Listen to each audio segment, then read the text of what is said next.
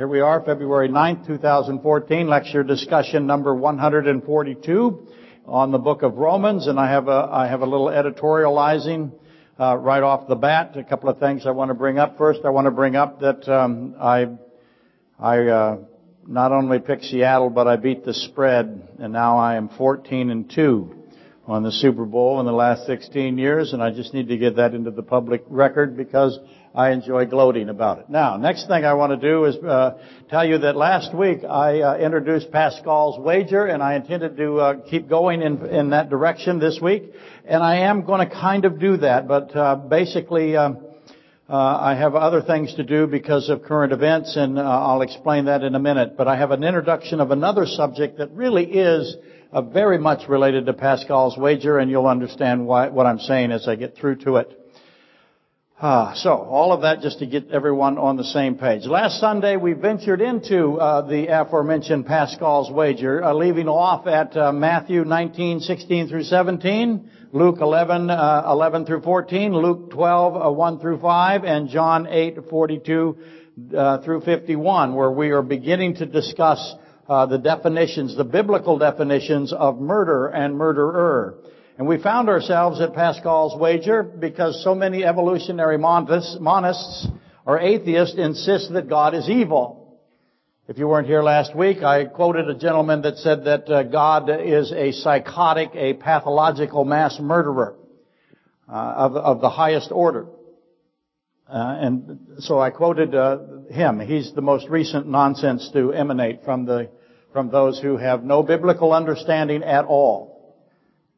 They are absolutely defining themselves as biblically illiterate. It is okay. I understand that. And biblically illiterate is not accurate. I shouldn't apply that to them. Biblically hostile, probably a better description. Anyway, they so hate the concept of a creator God who will end sin and judge that sin. They so hate that concept that they will never, not for an instant, consider any evidence that is contrary to their view. They just won't do it. And so we have a tendency to, whenever one of them, especially a celebrity, and let me just editorialize again here, celebrities, we have a celebrity preoccupation in this country. It just drives me crazy. And they are now allowed to give their opinion on things when they are wholly unjustified and unable to do so, and yet we treat them as if they have value. They're usually the least educated among us. And yet they are somehow put on these pedestals. Stop it. My goodness, I just don't get it. Being in athletics as long as I have, I came in contact with some tremendously well-known, especially coaches. And I never asked them for their autograph. I never did that. I knew how insulting that was to both of us. It's more insulting to me. It's also insulting to them. You drool on human beings. You are making a fool of both you and the human being that you're drooling on. Just quit it. They don't deserve it, and it is harmful to both of you. It is really harmful to them. Destroys them. This celebrity preoccupation in this country, I just don't get it. And this is an example of it. Some celebrity says something completely indefensible. But he's so sure he's right because people have blown smoke at him all his life. And it drives me nuts. Okay, enough of that. You can present truth, you can present evidence and reason, but none of it is allowed by the evolutionary philosophers today that conflicts with their belief system. They won't allow you to present it. And I realize that I've stated a generality here, but there are exceptions, of course. But generally, evolutionists will not engage with anyone who is not, as they are, monistically obedient. They will not interact. They will not have discussions. Non-evolutionists are shunned by the evolutionary community. That is just the way it is generally. Now, usually it's been my experience that this response is both self-preservation and philosophical. Self-preservation in the sense of, let's take Hollywood again, since I'm pounding on them. If you identify yourself as, you are outside the accepted political and social arena that is Hollywood today or the media today, your job is in jeopardy. You will end your career. So there's a self-preservation aspect to evolutionary philosophy that is in the scientific community. You cannot say anything that will identify you as the enemy. And so there is self-preservation, and then there's this philosophical reason that they shun the non-evolutionary thinkers. What I mean by that is that the scientific community is largely funded by governments. All over the world, governments fund science. And control and conformity are governmental characteristics. So if I am being funded by something that wants to control and wants conformity, then I end up being conformed and controlled. Evolutionary philosophy lends itself nicely to statist regimes and systems. Whereas a man who is self-aware of his accountability to his Creator, you, we're far more predisposed to resist being subservient to a secular relativism. Which means just simply this: Christians seek to please the true, immutable God, Creator God. That's what we do. And we don't worship governments or celebrities. Or we shouldn't. Certainly we don't bow to the whims of a mutable, variable, bureaucratic entity. So to boil it all down, the sciences are pressured by funding, if not outright controlled by funding. The governments are representative of its elite class. The elites are the governing class. We almost have a monarchy in this state. We have, well, let's just name names. We have Murkowski as senator, Murkowski as governor, Murkowski as senator. We have H.W. Bush as president, George W. Bush as president, Jeb Bush as governor, Jeb Bush as presidential candidate. We just have one or two families. We have them or the Clintons. That seems to be our only choices. That's odd behavior for a representative republic. What is happening to us? So the elite class controls the government. I have scientists pressured by funding. Governments are representative of its elite class. The elite class is ever more so temporal-minded nowadays, humanistic, if not hedonistic. What do I mean by hedonistic? Self-worship. You see, if you don't worship God, then you're going to worship the next highest thing you think is available. Who's that? That's yourself. That's hedonism. So it's either God or it's hedonism. That's Pascal's wager, right? Who will you choose? Yourself or God? So anyway, the government is certainly not concerned with eternal matters, and nor so is now the scientific community, because the scientists are then reflective of the collapse of morality. Look around us. I'm an old person, been complaining about this forever, but it does not take anybody of any age to look at what is happening to our morality in this country. Just every statistic of what we have, the degradation that is here. Half of this country is not in the workforce. When Bill the Fast was young, the economic system of this country was agriculturally based.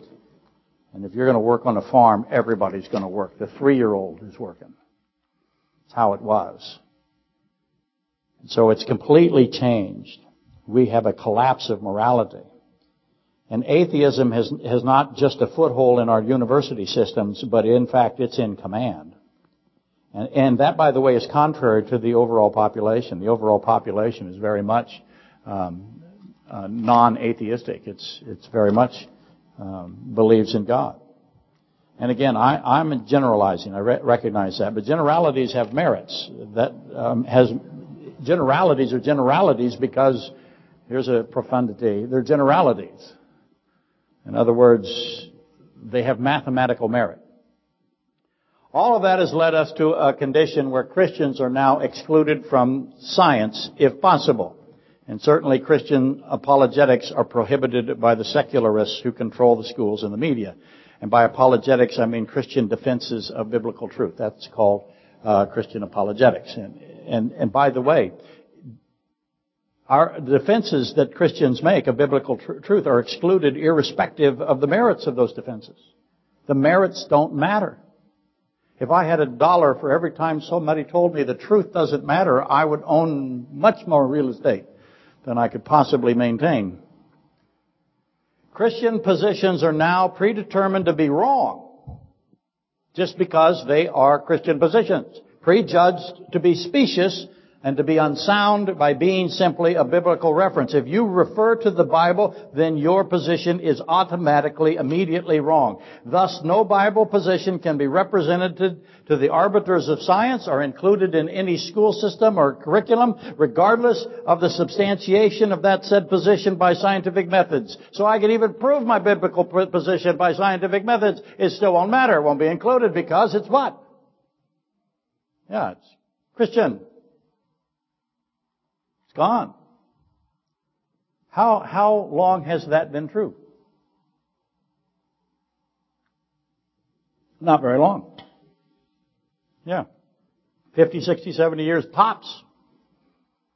And by the way, the church began to collapse as a institution of intellectual pursuit probably in the 1920s. It began to disintegrate, and it probably completely collapsed as an intellectual avenue where people would gather in order to challenge themselves. It collapsed completely probably in the 1970s. Very few churches now are places to go where you learn diverse things, especially things of wisdom. We ceded control. The Christians did. Now why? Why would we do that? I have a position, as you know. The adjudicators now, though, of science, they have control of the gates. They're the gatekeepers. And no Christian discovery will pass. No Christian discovery will receive funding.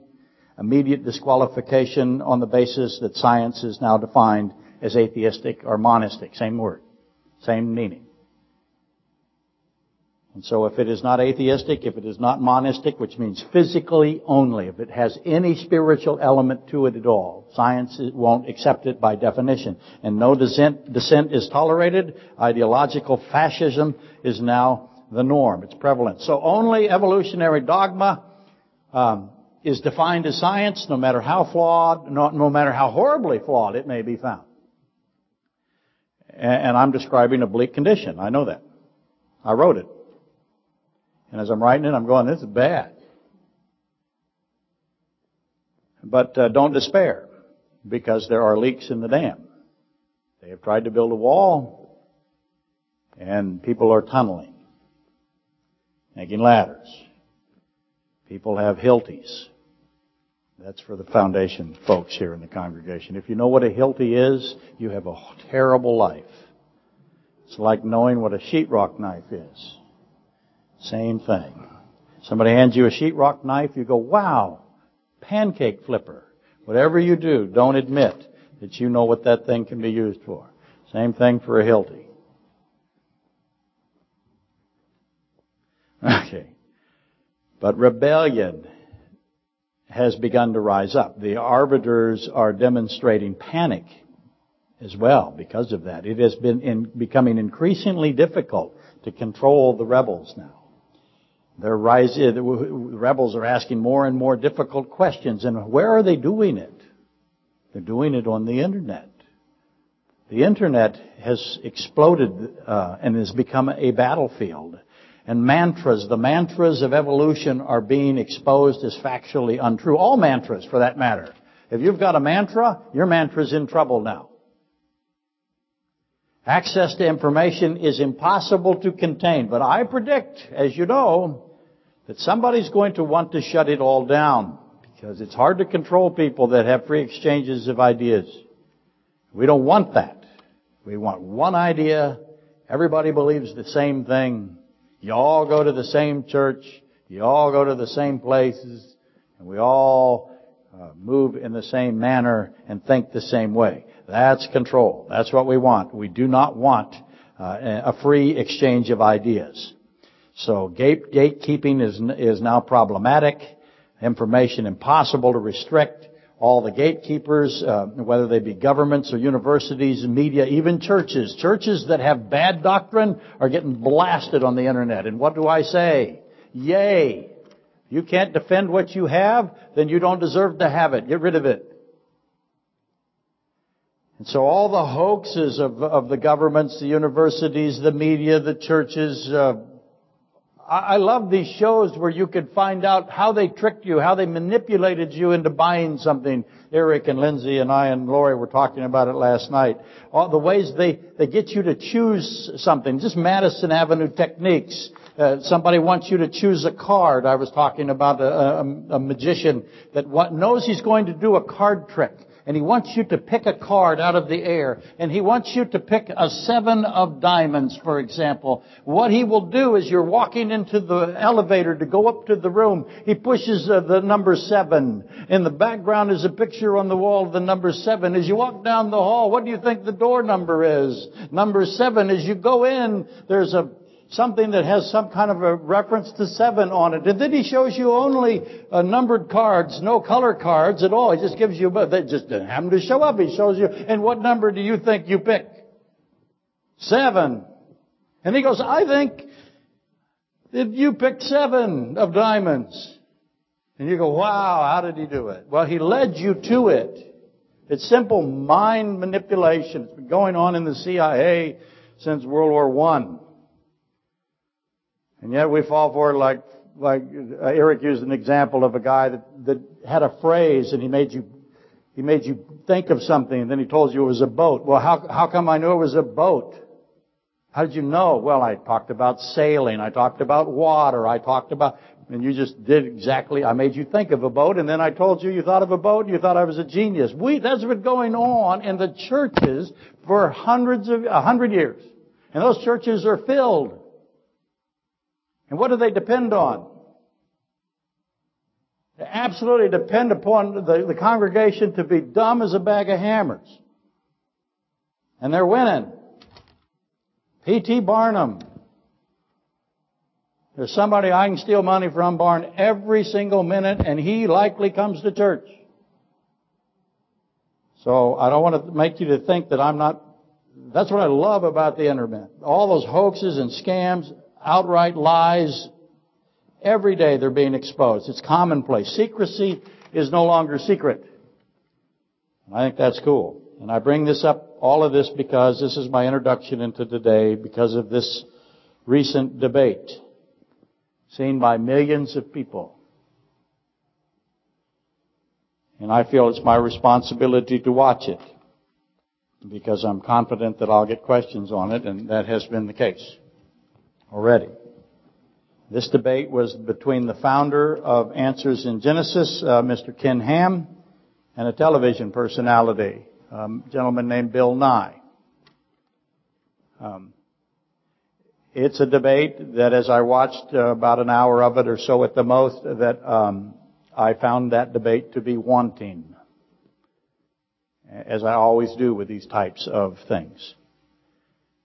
And that's not that Mr. Ham and Mr. Nye were insincere or necessarily unqualified. They may be quite expert. I'd have to talk to them to find out. I don't know if they're expert. However, if they have such expertise, it was not demonstrated. Mike gave me an example of Edgar Andrews debating Richard Dawkins, by the way. And I don't know. I'm going to have to research to find out it's true. It just rings true to me. Edgar Andrews debated Richard Dawkins constantly. Quite a bit. Not constantly, but quite a bit. And just literally slaughtered Dawkins every single time. Now, it's possible, apparently, to find on YouTube Dawkins' side of that debate. But for some reason, Professor Andrews is missing. And if that's true, I'm going to find Mr. Andrews' side, and it's going on the internet. I don't care what I have to do. Now, he may restrict it, but I bought a lot of his books. I'm calling him. He needs to be on the internet. There's a man with genuine understanding of very complex things. He's the world's foremost authority on supermolecules. Mr. Dawkins is no match for the intellect of Professor Andrews. But we didn't get Professor Andrews and Richard Dawkins. We got these other two gentlemen. And in their defense, the format disallowed for complexity to be made manifest. And so what they did instead was substitute simplicity, which I find, as you know, to be mostly useless. If you find yourself, I have Chronister's law. If you're being asked to debate somebody, odds are that you are not qualified, because everyone wants to pick the loser to debate. So be very, very, very, very careful. Proverbs 1:22, I say it all the time. How long, you simple ones, God's speaking to us, how long, you simple ones, will you love the simple? And implied in God's question is that humanity will love the simple a very, very long, long time. And immediately you have to define simple when God says what simple is. What is simple? It's pretty clear that God defines simple as the physical reality. If the physical reality is the simple to God, then what is the complex? And as an aside, evolution is fundamentally focused on the physical reality. In fact, they're called physicalists, or materialists, or reductionists. Particle physics demonstrates that the entire universe is a construct that requires an observer. And if the observer is not there, the physical construct disappears. It collapses. That's particle physics. How long will you love the simple, God asks. And that may account the fact that everyone does, almost universally. That may account for the imposed shallowness of the aforementioned debate. The debaters were cognizant of their audience and the ability to monetize the event. The subsequent monetizing of the event is, if you make something very, very complex, how many sales are you going to have? Not very many. You make something simple, and people will buy it. Because people love the simple. And they love to think the simple is complicated. So you get 2 for 1. Buy one, get one free. That shouldn't even be allowed to be said. It's such a scam. When I get to be king of the United States sometime next week, I am outlawing buy one, get one free. Because it is an insult to everyone that sees it. As you know, I take a different approach. Obviously, I believe in beating my audience, this audience, the internet audience, to death with the most difficult material I can possibly find and explain. That's what I do. And from the continuity of germplasm, the continuity of the soul, to the considerations of entropy, which is probably my personal favorite, neither of which is a crowd-pleasing endeavor, is illustrated here every Sunday, but that's what I'm going to do if I get a chance. I'm going to take the most complicated interconnections of the Bible, and I'm going to put them out there and try my best to get you to at least know they're there. That's all I'm really after. Complete control of it isn't my goal for you. That's your goal for you. My goal is for you to know it's there. I say this all the time. If a father cannot defend the Bible, the children are destroyed. So you got to figure out who's going to talk to your kids and what are they going to say to them. And you better be ready. So, here we go, in a way. As you know, entropy, let me put that on the board. Entropy. It's a word that you must begin to think about. Entropy. I say that all the time. You got to think about this. You have to know this. Everybody goes, wow, you say I have to know all this stuff. See if this one will work better. It will. Entropy. Well, I say it because, just as I just mentioned, I deal with kids that have very low faith. And they have very low faith because they went into the world and they got massacred. And so I go, okay, what would help them not have this problem? There's a guy with a welder pulling up headed towards my car. Please, it's insured. Anyway, sorry. I say these things because I know what they run into. And entropy is one of the things that is constantly beaten into them in the sense that it is used as a hammer against their faith, and so it becomes very, very important. It addresses the verdict and sentencing that is Genesis 3. Entropy shows up in the Bible in Genesis 3 when God is sentencing Adam and Eve and Satan. We have a trial, we have a verdict, we have a sentencing phase, right? And so that's where it comes up. And the continuity of germplasm, my other favorite, is Romans 5:12 through 14. That's the virgin birth, which is the solution to the origin of death. That is entropy, the sense that entropy is now accelerated or expanded after the fall of Adam, who was not deceived. Anyway, let me keep going. I therefore find the study of entropy to be fundamental. And same for cell structures. I find cell structures, somatic cells, germ cells, especially important because at some point your kids are going to run into, is there life after death? And the monist will say no. Is there a solution to death? And the monist will say no. And that, of course, is not true. And entropy, the study of entropy, or second law of thermodynamics, and somatic cells and germ cells, biological structures, the cell structure, wipes out their position. So just having that fundamental understanding makes you so powerful as a father or a mother.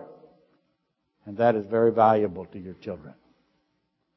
So all of that said, I just brought all that introduction to address this debate between Bill Nye and Ken Ham. Something, again, admittedly, that bothered me. I find it predictably discouraging, and this was not an exception. So I thought I would attempt to intrude myself into the debate, and see how long until they catch on that I'm out there.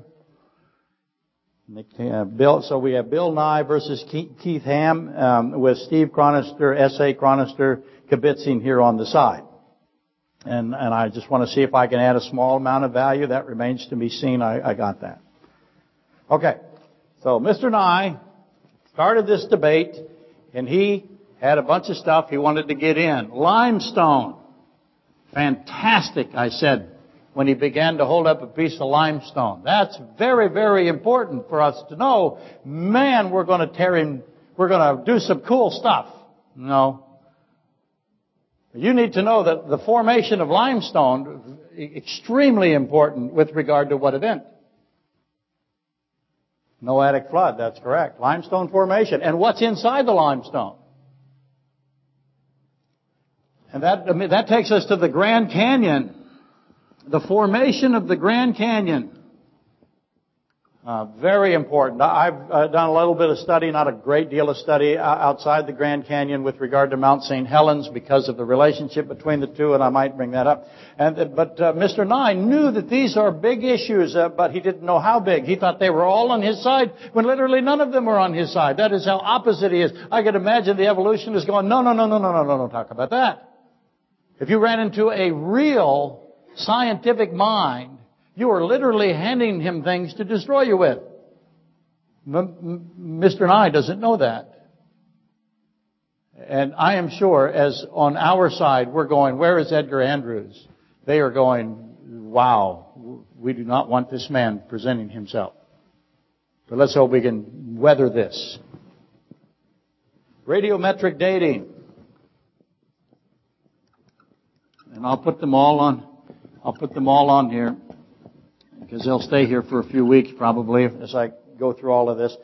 Cosmic microwave background radiation.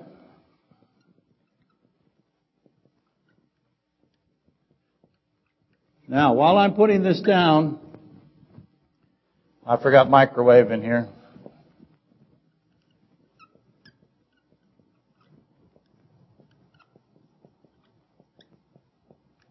While I'm putting these down, I want you to start saying to yourself, okay, how much reading have I got into any of those four right off the bat?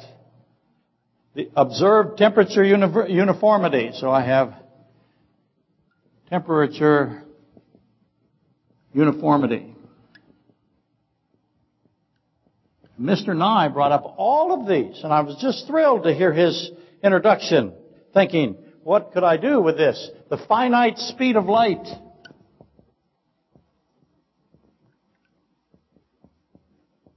Because the scientific community assures us that light is finite. And in other words, it has a constant speed. And then, of course, they say, well, maybe it doesn't, when it suits them.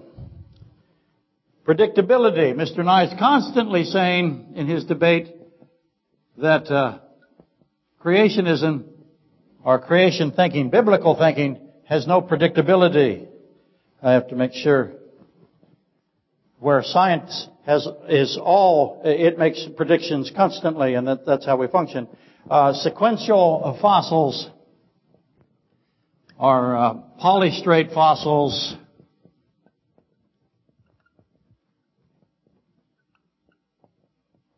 Or, if you will, the strata, geological strata. And that's the first page of his list. He had other things there as well that he brought up. He brought up Noah's intelligence. By the way, whenever somebody brings up, even in the church, when they bring up the intelligence of Noah or Moses or Adam, what is the case? They're always stupid, which is the absolute opposite of the truth. The Bible is constantly presenting them as men of tremendous intellectual capability, far exceeding ours. And we are constantly doing the opposite. And of course, Mr. Nye was convinced that Noah was stupid, Adam is stupid, and then God is stupid. God being stupid, of course, is what they say of Christ, right? God and Christ, the same person.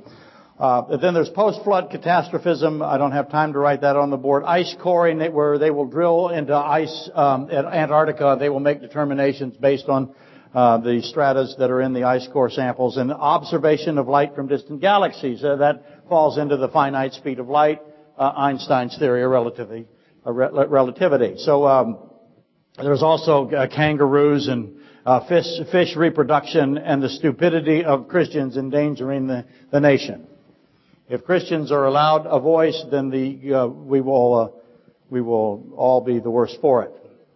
And obviously, I can't get to all of that in one Sunday, so waiting's going to be required. I'll keep doing this until I'm pretty confident that everyone has some kind of basic handle of it. So bear with me on this. Now, evolutionary philosophy, as with anthropogenic global warming, has become a non-falsifiable hypothesis. Do you know what I mean by anthropogenic global warming or anthropogenic climate change? You know what that means? That means that it is man-caused.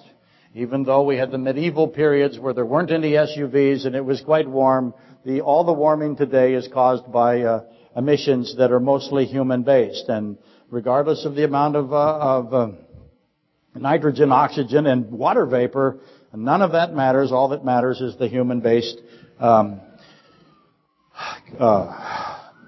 element. And it has become a non-falsifiable hypothesis. Meaning that all the evidence that is contradictory is assimilated, like the Borg. And it becomes evidence for the support of the premise. An example of that is if we have extreme heat, what causes that? Particles put in the atmosphere by man. If we have extreme cold, what causes that? Particles put in the atmosphere that are man-made or man-caused. If we have a moderate cold, what is that? What causes moderate cold? Particles put in the atmosphere that are caused by. How about moderate warm? If we have particles put in the atmosphere, or whether they be hydrocarbons from hairspray, or whether they be carbon monoxide, or whether they be carbon dioxide, or our breathing, your breathing, all of that is man-caused, anthropogenic, climate change or global warming, whichever the case may be. We have increased ice, we have decreased ice. If we have more hurricanes, more tornadoes, or less hurricanes, less tornadoes, all of it is evidence in support of the premise, and the premise becomes non-falsifiable. Nothing you can do. That in philosophy, in debate, is called a non-falsifiable premise or hypothesis. Evolutionary philosophy has assumed many of the same characteristics. In fact, they thought of them first. So has the churches. I've gone to lots of churches where they have told me that this person is healed. And I go, okay, I know that person. We'll go to the hospital. We'll do an x-ray. We'll bring the x-ray back. I'll bring an x-ray technician. He will, and the doctor will come, and we'll explain to you whether or not you're correct. If I did that, and I showed a broken bone that still remains, they would say what? You should have seen it before the x-ray. Becomes a non-falsifiable premise.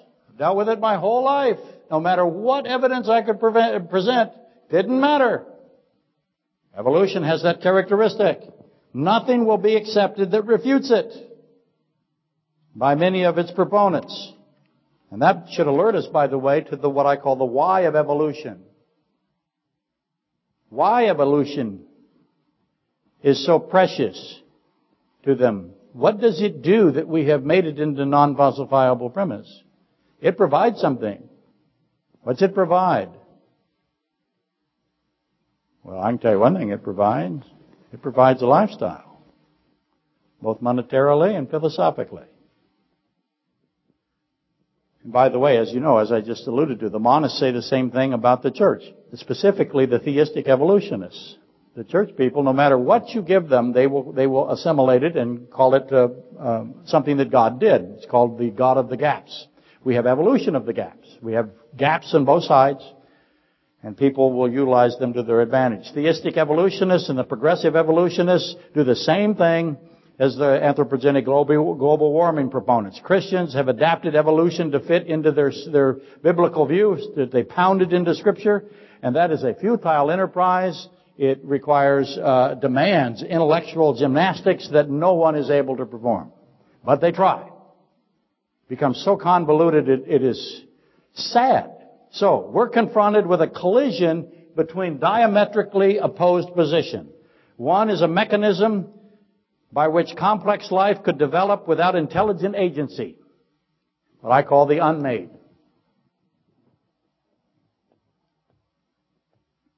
And the other, now here comes Pascal's wager for those of you who were here last week. The other one is made. There is nothing in the unmade column that can fit in the made column. Let me repeat this phrase. I worked hard at writing it. Evolution is a mechanism by which complex life could develop, they will say did develop, without intelligent agency. The other, the made, says no. Life requires mindfulness. There must be a mind. A mind utilizing an intelligent system of physical laws. You're either going to choose unmade or you're going to choose made. But you're going to choose. Pascal's wager. And you must choose. And you have chosen. Everyone does. And those are absolute opposites. They're non-reconcilable. And that should be obvious. But it apparently isn't. More on that later. Now, to rephrase, evolutionary philosophy has as its foundation, it has something that it needs. It has to have it. If this isn't there, it is doomed. It has to have time. Must have vast amounts, huge amounts, unimaginable amounts of time. There can be nothing but great lengths of time. If there is short duration of time, when I say short, if it's 1,000,000 years or less, then evolution cannot fit into that time frame. It must have billions and billions of years. It also must have this other element. It must have natural selection. Both of those are key.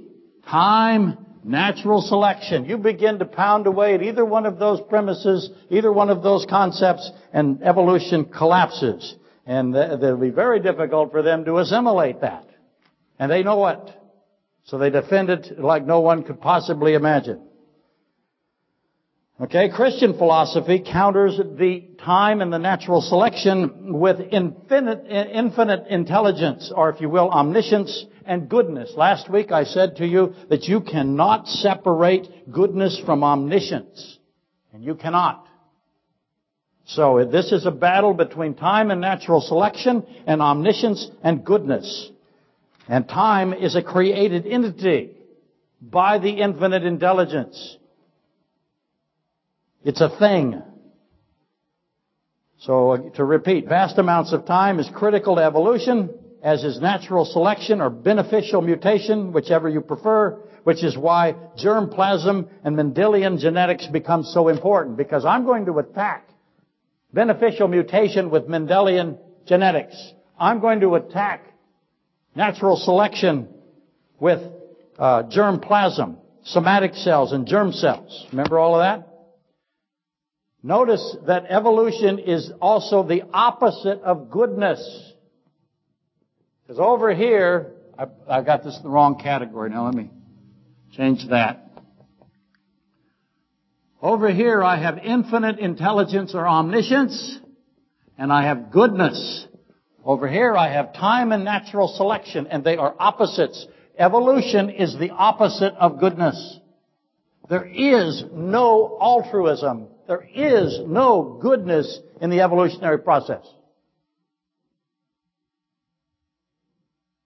If evolution, and that's not a coincidence, by the way, if evolution is true, then physical death brings what? Nothingness. Consciousness, your personhood is extinguished forever. It brings nothing. Now why would somebody who believes in a God add evolution to their belief system? I cannot get it. I won't ever get it. To Mr. Ham's credit, he brought that out and took a beating for it on the internet. God bless him for that. He hit a chord there, and they hate him for that. So, physical death, if evolution is true, physical death brings nothingness, consciousness is extinguished, our lives are therefore what? Temporal, meaningless, purposeless. There is no justice then. Why isn't there justice? When I say there's no justice, what do I mean? Justice is good, fair. How much justice do you see in the world around you today? If there is no accountability for everyone who has done everything or anything in this world today, there is no accountability. If all you do is go to an extinguished state, then there is never any accounting. There is never any trial. There is never... O.J. gets away with it. Okay? Does that make sense? There was a wonderful thing that I saw the other day. The shortest books ever written. One of them was How O.J. Found the Other Killers. It just made me laugh. A bunch of short books. Bill Clinton's Advice on Marriage, for example. I'm going to get in trouble, aren't I? Yeah, I am. It's okay.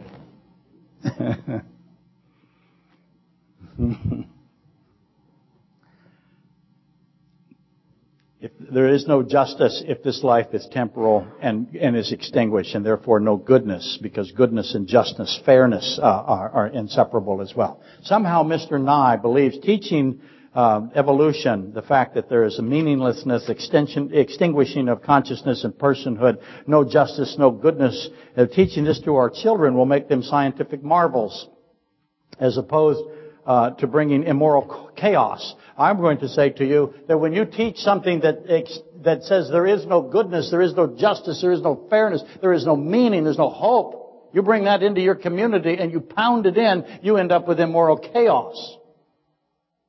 Look around.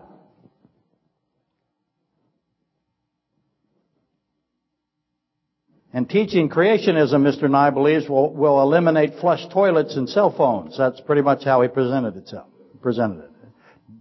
Watch him. He did it over and over again.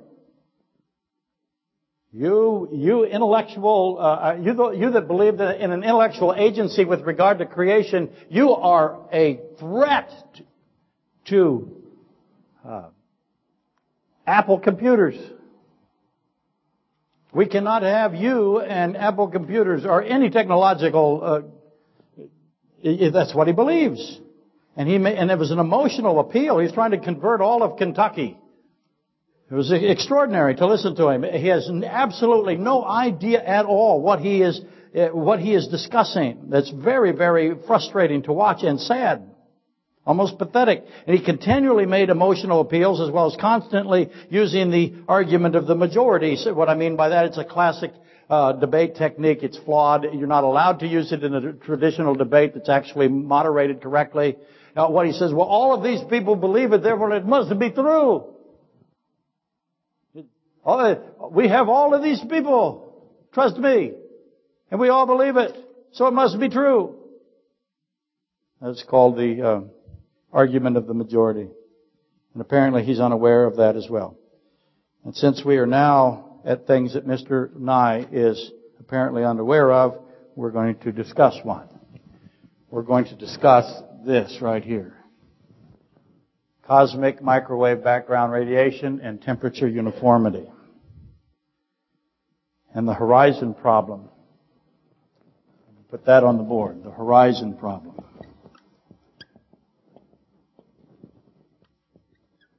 Or the horizon paradox, if you will. It's like the faint sun paradox. And the finite speed of light, or the constant speed of light. Mr. Nye thought that these were things that would support his position. And they do the opposite. So let me cover them very quickly. And this is where it gets really, what's the word I want? It has drool in it. This is where the elders come forward and hand out buckets to collect drool. In 1965, a radio telescope detected a radiation signal that came from everywhere at uniform intensity. So that meant a radio telescope discovered that there was a signal, if you will, static, hum, whatever you want to think of in your mind to help you. That's not accurate, but it'll help you get a picture. Think of the monitors going off all the time during the service, so you hear this constant hum. But you're not hearing this, you're not even feeling it, but they detected a radiation signal that came from everywhere at uniform intensity. And it's in the background, in the cosmos, if you will, and that is why it is called cosmic microwave background radiation. And it is striking the earth. It is striking everything. And it is a black body radiation, which means it has a thermal equilibrium or uniformity. Don't worry about that today. Will I make you understand black body radiation? Yes, I will. So be prepared for that. Cosmic microwave radiation has a spectrum, if you will, how will I make you understand? I don't think that I can, but it has a spectrum that matches that of a black body. That's a light spectrum. Now, just try to stay with me here. Cosmic microwave radiation is considered proof of the Big Bang. The fact that it is there they believe, proves the Big Bang position or theory. And so this is where we get into predictability. They said that if the Big Bang were true, that we should have this radiation, this cosmic material, microwave radiation that's in the background that would be from all directions if the Big Bang were correct. And in 1978, the Nobel Prize was awarded to the astronomers who verified its existence in 1965. And everyone celebrated that the Big Bang was now proved because of cosmic microwave background radiation. And Mr. Nye said, wow, we have cosmic microwave background radiation. We made predictions and we have proven the Big Bang. And he was like that was a fact. And obviously he did not know about the horizon problem. Now that's really difficult for me to understand. It is difficult for me to understand why somebody who had no understanding of these two related things, temperature uniformity or equilibrium, cosmic microwave background radiation, and the horizon problem with regard to the finite speed or constant speed of light. How could you ever go on a debate if you didn't know that, is my first response. It would be like asking me to fly a plane, and I walk into the plane and I go, where's the controls? I mean, I'd have such a low level. What would make me think I could fly a 747? Or any kind of aircraft, for that matter. What kind of person thinks that they can do this? What would be the motive? And I'm back to the celebrity and the monetizing of this event, aren't I? Something motivates you to do something that you're wholly unqualified to do. You present your opinion when you should never, ever say anything. Fascinates me, human behavior. So, cosmic microwave background radiation indicates that the universe, the entire universe, because this is everywhere, as they predicted it would be. And it is. It's everywhere. It has a temperature of about 2.7 degrees Kelvin. It's something that we'll discuss in the coming weeks. It's something that you will really find fascinating, I hope, if I do it right. But it indicates that the universe is at uniform temperature. I have temperature uniformity because of cosmic microwave background radiation. So just think now that if you took a thermometer, if you had the capacity, and put it anywhere in the universe, the temperature would be uniform. Same temperature. So, we have a question. How was this uniform temperature achieved? What's caused it all to be uniform? If all the regions of the universe are at thermal equilibrium, that means what? That means heat was transferred. If this side of the auditorium is freezing cold and that side of the auditorium is very hot, eventually the heat would transfer. And I would have temperature equilibrium as long as I didn't produce or cause any outside issues. So I have transference of heat, electromagnetic transference. So what carries the heat from the universe throughout all of the universe? What carries it? What would you guess? Well, electromagnetic radiation. Now, what happens to be the carrier of electromagnetic radiation? Light. Light can take and transfer heat from one part of the universe to another part of the universe. What's the problem? Yes, light has a speed. A finite speed, according to the scientific community.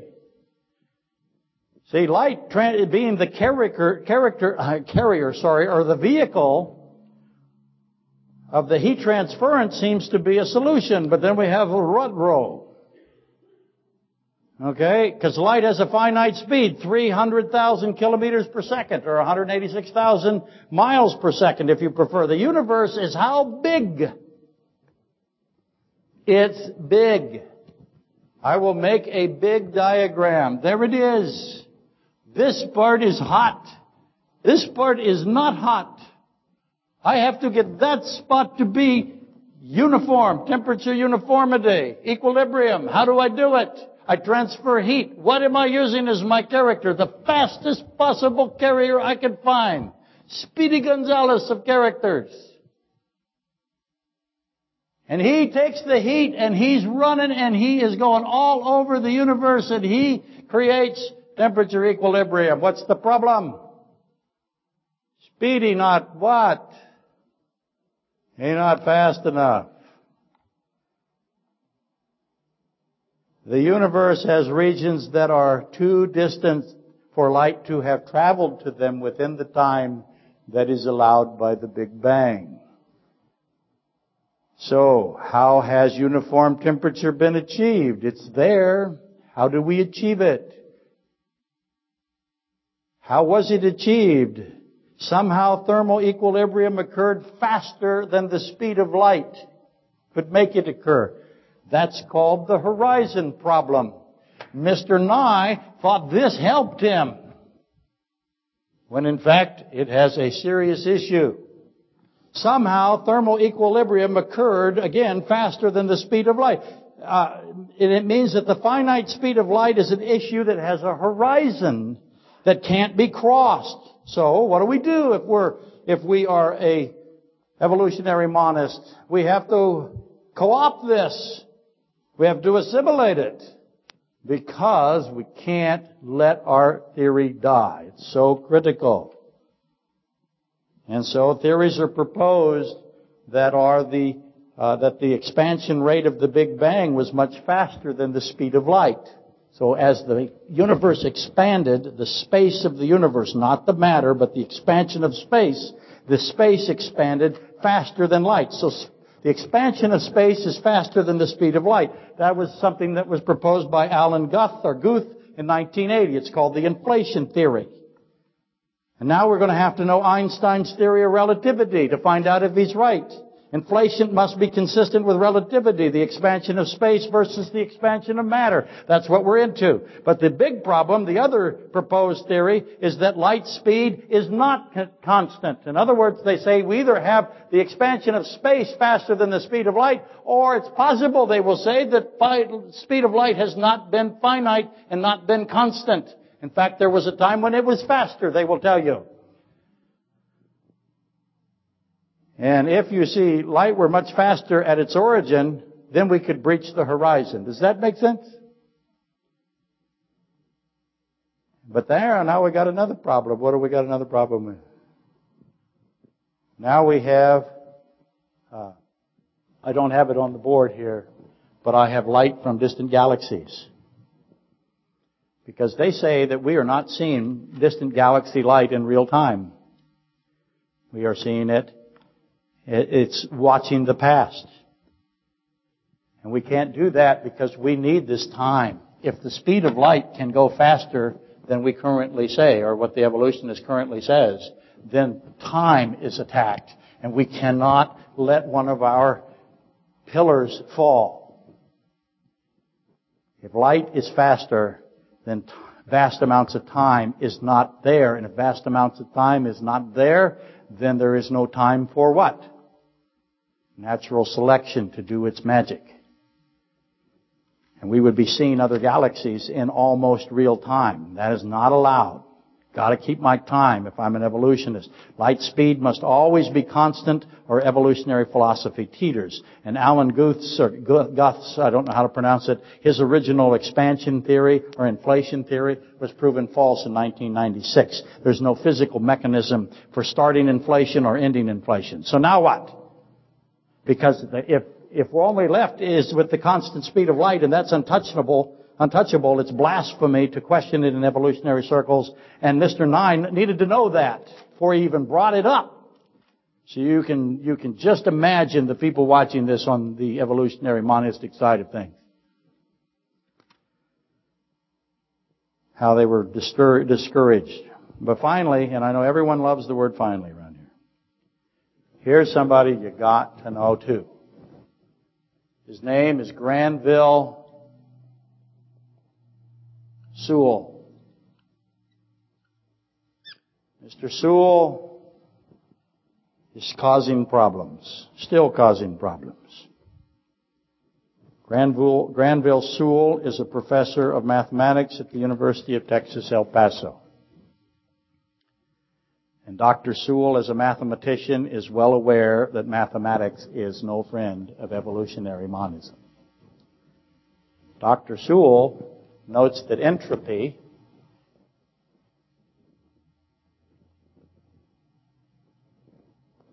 the second law of thermodynamics cannot be explained by evolutionary natural selection. Okay.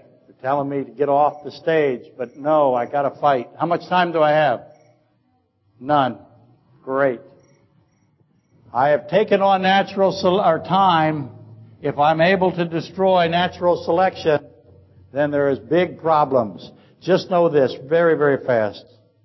I'm down to how much? 1 minute. Dr. Sewell notes that entropy, the second law of thermodynamics, natural selection cannot stand up against it. High entropy means high amounts of randomness or chaos. Low entropy means complexity or high order. See, understand that? Low means that something is very complex. High means that it is in complete random. Our Earth has spectacular low entropy. We have tremendous complexity. And can natural selection accomplish this low entropy using primarily the sun as the mechanism for it? And you should be aware that the sun is an evolutionary linchpin. They have to have energy to get low entropy. And they say the sun, along with life and sun will produce low entropy. But that's a problem for them because how do I get life? We're trying to figure out what life is. How can I use life to get to low entropy? And Dr. Sewell says that explanation is not adequate. He says, he raises the compensation argument, and we'll get to that next week, and the extraordinary mathematical difficulties that arise. So next week off we'll go into the decrease of entropy. Closed and open systems, probability and statistical mathematics, preservation versus creation of low entropy, all things that Mr. Nye should have known, and all things that Mr. Ham should have stood up and hit him with a bat with. Didn't happen. So next week, what should you do? Let me repeat what we'll be doing next week. Pascal's wager. You should recognize that all I'm doing is Pascal's wager. God is not. What will you choose? So again, next week, the decrease of entropy, the mathematical consequences of it, closed and open systems, probability, statistical mathematics, preservation versus creation. In other words, what preserves complexity and what creates complexity. There's a difference. That's what we'll discuss. What should you do? Invite your friends. Good luck with that. Okay. Okay. All we're doing simply is debating God is not. Let's rise and be dismissed.